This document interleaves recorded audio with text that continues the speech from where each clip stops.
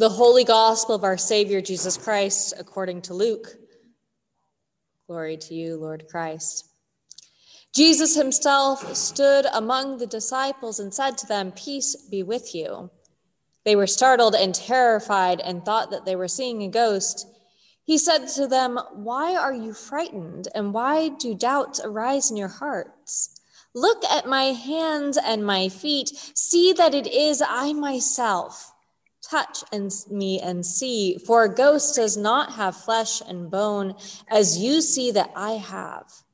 And when he had said this, he showed them his hands and his feet.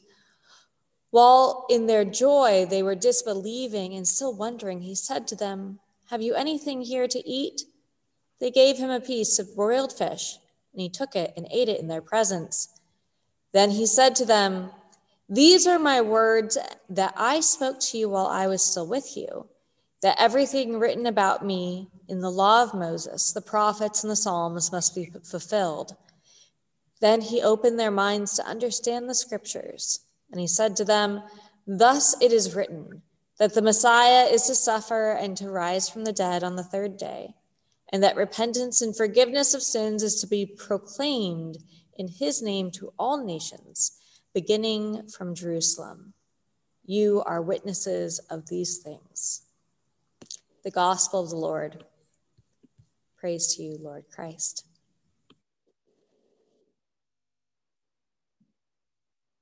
Will you pray with me? Lord, I believe. Help my unbelief. Make these words more than words, and give us all the Spirit of Jesus. Amen. Daunte Wright. I really don't know where to begin. And what a luxury that is. In my whiteness, I am free just to be astonished. Not enraged like Charles Blow of the New York Times, who wrote simply that he is enraged, no longer surprised or astonished. The killing of Daunte Wright is barely news any longer. It's so heartbreakingly predictable. No, Charles Blow is just enraged, constantly. Neither am I heartbroken, like Daunte's mother, who's been in the front of cameras and microphones. His family has been in front of cameras and microphones, demanding answers to all their grief-ridden questions. I am simply stupefied. What a privilege simply to be stupefied when another black person has been murdered by the police. And let's call it that. Let's call it murder. I know what the charges are. I know that second-degree manslaughter is what's been charged, but accident or no, the police officer with 26 years of experience had her service firearm in her hand. She knew better. She knew better. And a 20-year-old kid is dead. And dare I simply shrug? Dare I simply sit here stupefied? What gall. I live in Richmond, Virginia. Some of you know that. Over the last year or so, the former capital of the Confederacy has witnessed Black Lives Matter protesters begging the city to take down the old monuments that were originally erected to extol the virtues and heroism of Confederate leaders, military figures, and slaveholders.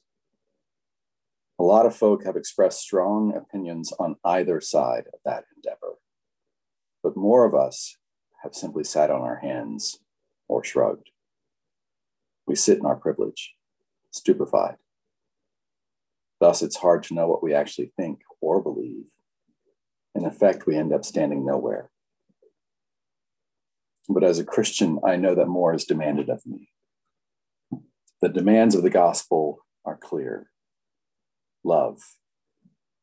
It's not some sentiment, and it's not a wish or a hope. It's the greatest commandment. It's the last and final desire of Christ Jesus as he washes the feet of his disciples. And John remembers that for us this morning. Love takes a stand. Love embraces the outsider. Love embraces the prisoner. Love embraces the adversary and the enemy. Love embraces the lonely, the oppressed, the victim. Love embraces the self. Love embraces us all. And we who are Christians are to embody that love. This is John's lesson to us this morning. In the reading, we discover a community that has forgotten what it is to love one another. They are struggling. So John spells it out for them again. The entire book is a treatise on love, both divine and human, how God loves God's children, and how we too are called to love one another. Love one another. Does this sound familiar from Maundy Thursday? Mandatum. The commandment, love one another. This is the greatest commandment. We are all children of God, and as such, we are to love one another. But the community has forgotten. Our community has forgotten. You are children of God. That's all, no more and certainly no less. It's not a question of remembering a long list of legalistic expectations. It's simply this: you are children of God, love one another. 1 John 3:11 reads, "For this is the message you have heard from the beginning, that we should love one another. There's been no other legitimate message." John will go so far as to say that any other message is of the devil. There are, of course, ethical and moral implications to belonging to God in such a way. There's a relationship to sin and righteousness. The children of God are righteous and are to behave as such. Love is no mere sentiment. It's an action. 1 John 3:18 reads, "Little children, let us love, not in word or speech, but in truth and action."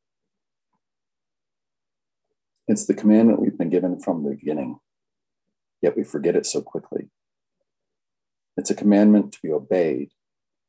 It's how we see God in loving one another. It's how others recognize God in us, in our communities. Love. Love can conquer the world, John says. Anything else is idolatry. And this ethic of love will go far beyond John's vision. The early Christian communities will expand it, riff on it, run with it. This love will be the reason that the poor are cared for, why the widow is cared for, why the orphan is cared for, why the prisoner is cared for. They will remember for all of us Jesus' teachings on love and what happens when we fail. So back to my stupefaction and Dante Wright. It's so hard to be enraged all the time. It's so hard to be heartbroken all the time. And it's so hard to protest all the time. It just is. But that's no excuse to sit passively on the sidelines. A child of God killed another child of God. My heart should be broken. Instead, I sit in my privilege. My heart is hard. Again, privilege. It's a privilege to shut down, to give up, to give in and despair. It's privilege that says that's just the way it is. We must let go of such privilege and pick up the mantle of love. Dante's death and the ongoing plight of Black people in our country is a failure to love. Our failure to love, my failure to love. We cannot fail to love any longer. More love is demanded of us. To love as Christ loved and still loves is to relinquish our privileges, to love in the hardest of moments, and to take action. We can turn to Christ as we do this. We are not left alone in this work. Jesus is still present with us.